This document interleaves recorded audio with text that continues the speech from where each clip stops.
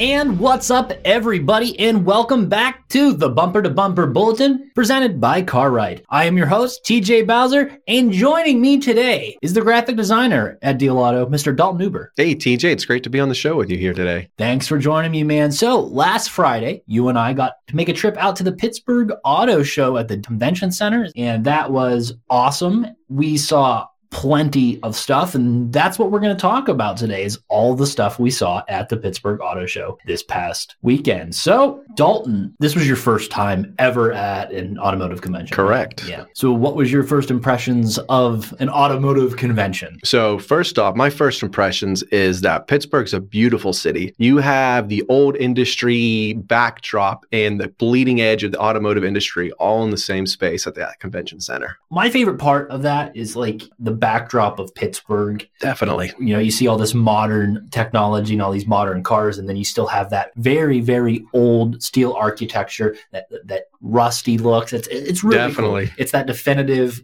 Gothic Pittsburgh thing. It's cool. Yeah, we have old steel bridges that are held together with rivets and plate metal.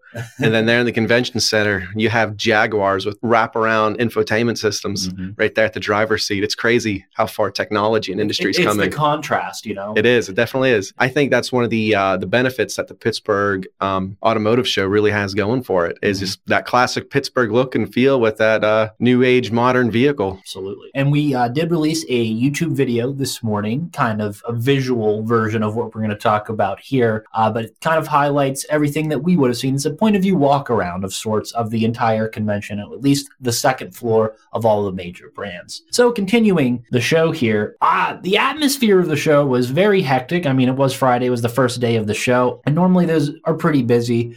So on the first floor was kind of vendors, just your standard vendors, local businesses and whatnot, trying to get their product out there. And then the second floor was the brands, the major brands, Ford, Stellantis, you know, and then they had the higher end brands, Range Rover, Maserati, Bentley. It was full-fledged, everybody was there. The only person I didn't see was Audi, and I don't think Tesla had a big presence there either. Tell you the truth, TJ, I didn't see any Teslas. I heard you saying there was one, but I didn't see one. Other than in the driving area, I didn't see a big Tesla display or anything. So that was very interesting to see. Or Rivian. Yeah. You know, I think that they run on a little bit different business than the other automakers right now. So, yeah. But anyway, what did you think of the atmosphere, man? Being my very first auto show I've ever been to, I think it was neat. I'm not necessarily a car guy, to tell you the truth. So it was very interesting to see vehicles that working here in the office across the street separated from like the actual dealerships.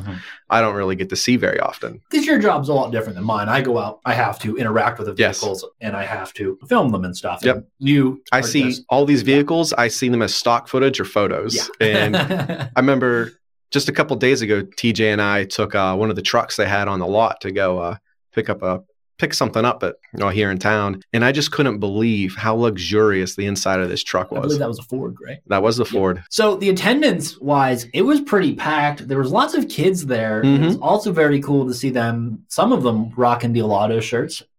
Kids love cars, trucks. Yes. So as far as displays and stuff, there's a lot of interactive ones there. Ford had the motion simulator, which you got to see, Dalton, if you want to talk about that. Yeah. So this was a massive, like 3-dimensional motion simulator with monitors that wrapped around your field of view. And the motion simulator would like jerk to the right and the left, up and down, and to simulate the movement of, whatever vehicle Ford was advertising there in their demo. Yeah. And at the same time as that motion simulator was going on, they had a live presenter doing kind of like a live presentation of the new Ford F-150 Lightning. Correct. Which is the Ford's all EV offering for the trucks. And that lady came out sporadically and did this full presentation live in front of everybody. And it was very cool. And that's the only brand at the entire show that did that.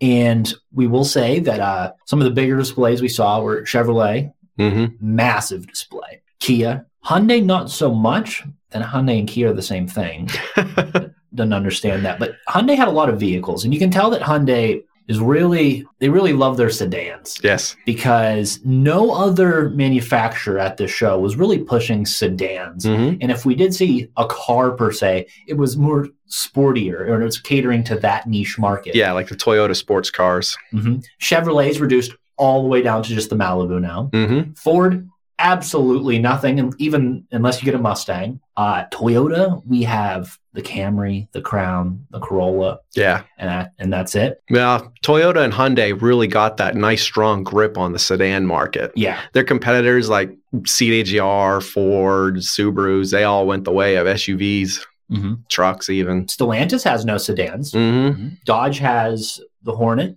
And I think that's a strong offering for sure. It's a very luxurious car, lots of power there. Yeah. And it's definitely one of the stronger crossover vehicles. But it's weird living in a world where you don't see cars. Everything's crossover and everything's sedan. What about Fiat? And do they have their Stellantis brand? Yes, but they weren't there. We didn't see any Fiat. We saw Mini, though. True. We saw some really cool Mini Coopers that had some awesome features. One of the features on these Mini Coopers is they have like a circular infotainment system. Mm-hmm. Everybody else is square. And if you push your hand on that infotainment system, you can get it to go in something called DJ mode. And whatever music you're playing then turns to like a vinyl record that you can then scratch. It's really neat. Cool. Mini's rocking the infotainment. Did you see any infotainment systems stuck out to you? I think Jaguar had a massive one. Yeah. It was like, imagine an iPad Supermax. This thing was massive. It's comparable to the Subaru one, though. The Subaru offers, what, an 11-inch screen? Yeah, Subaru also has some massive infotainment screens. Now, Hyundai has the big screen that extends the whole way across the dash. I thought that was kind of weird looking. And they have that in the Ioniq, the Elantra, the Sonata, and I also believe the Kona. And I like it. Yeah. But being so visually oriented, when things are like off-centered like that and there's no symmetry. Yes, that's what I'm, Yeah. It's like, ooh. I mean, it's cool and all, but still. I mean, it's not as bad as the Subaru Solterra with the steering wheel right in front of the gauge cluster. Yeah. You can't even see it unless you're looking through the steering wheel itself. And I believe Toyota has one that's like the DZ4X, and it's essentially the same design. That was probably the worst design I've seen at the whole show. My older model Impreza is kind of like that. I'm driving down the road and I'm stooping my head down a little bit to look below the top of my steering wheel to see how fast I'm going. But I think Toyota had a very strong offering. They did. Had arguably one of the biggest displays as like car-wise. Like Cadillac had a really cool setup with the way that you went from their sedan, and they had the new Blackwing there, which was really cool. And they had the gold rims and everything, and it was all blacked out. And then you got to see all their sedans. That was really neat. And then they had, I believe, a Cadillac Lyriq you could drive around as well. I think that's a hybrid or something, or maybe even an EV. So something that Dalton and I noticed at this show, and we'll talk about now, is so everybody was pushing EVs. And from the looks of this show, General Motors is pushing EVs. And everybody else is dialing back and introducing new hybrid models. Yeah. Subaru's doing it. Toyota's doing it. It also really shows you the power that public opinion has. Yes. There's been a lot of pushback against purely EV vehicles. And I think manufacturers are starting to pick up that the general population doesn't really want a vehicle that they have to plug in every single night to get the most out of it. Can't plug in because these EV stations are few and far between. I mean, look at Butler here. We have one. True. You have Very to go true. all the way to Cranberry just to do that. Now that may change once our Volkswagen dealership opens, but you have to stay tuned for that information, of course. It's cool to see a lot of these hybrid technologies getting introduced, and then like the Prius, we have like you can drive that X amount of miles before the gasoline engine comes on, and that's really cool, and that's probably where the future in EV technology, hybrid technology lies, and not in this full EV thing. When I started college in 2014, I was absolutely blown away when I rode in my friend's dad's Toyota Prius for the very first time. It's a weird experience. We were at a red light and the car just completely shut down. And coming from my don't drive anything older than a 2010, I'm thinking we're going to have to get out and push it off the road and jump it. And the new Prius is like completely different. All-wheel drive, 200 horsepower. It is probably the best version of that car. Priuses went from something that people clowned on to actually being a pretty cool car. Yeah, and they look very cool now. What car stuck out most for you, man? Vehicles that stuck out to me the most were just Subarus in general. Yeah. Being an outdoorsy guy. You're a Subaru. I mean, sure, I'll eat that they catered me, I'll eat that up.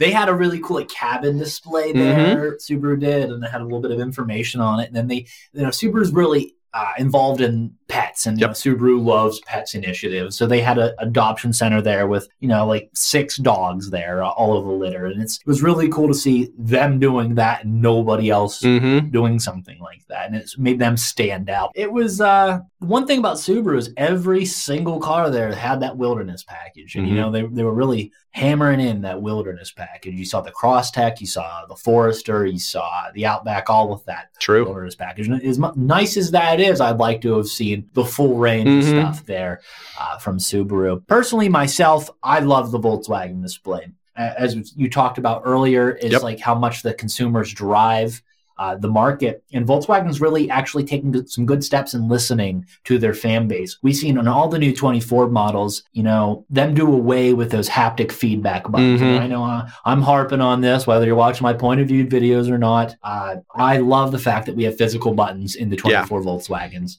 It's a subtle but awesome change. Yep. And when you're driving down the road, that tactile feedback of feeling your knobs click or the button push has so much more sensory feedback than just the vibration. Yes. That you don't have to take your eyes off of what really is important.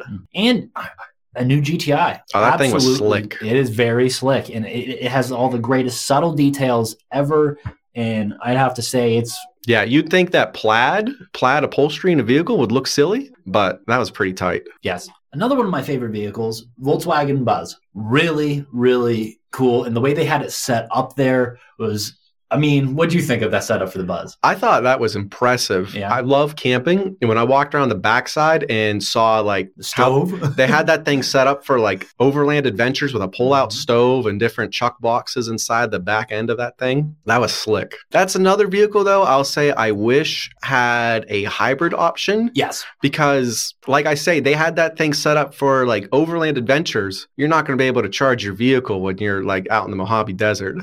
Okay. I can see that. But with that being said, it is a very handsome vehicle. Oh yeah, it totally is. It takes design cues from the older versions of the Bus and then just incorporates it with all the modern technology. It looks fantastic. We weren't able to get in it ourselves because it was roped off, but of course we stuck our heads in as far as we could. And that second row looks so rugged and sturdy. The build quality on this looks fantastic. And the wood grain, the subtle wood grain in the interior.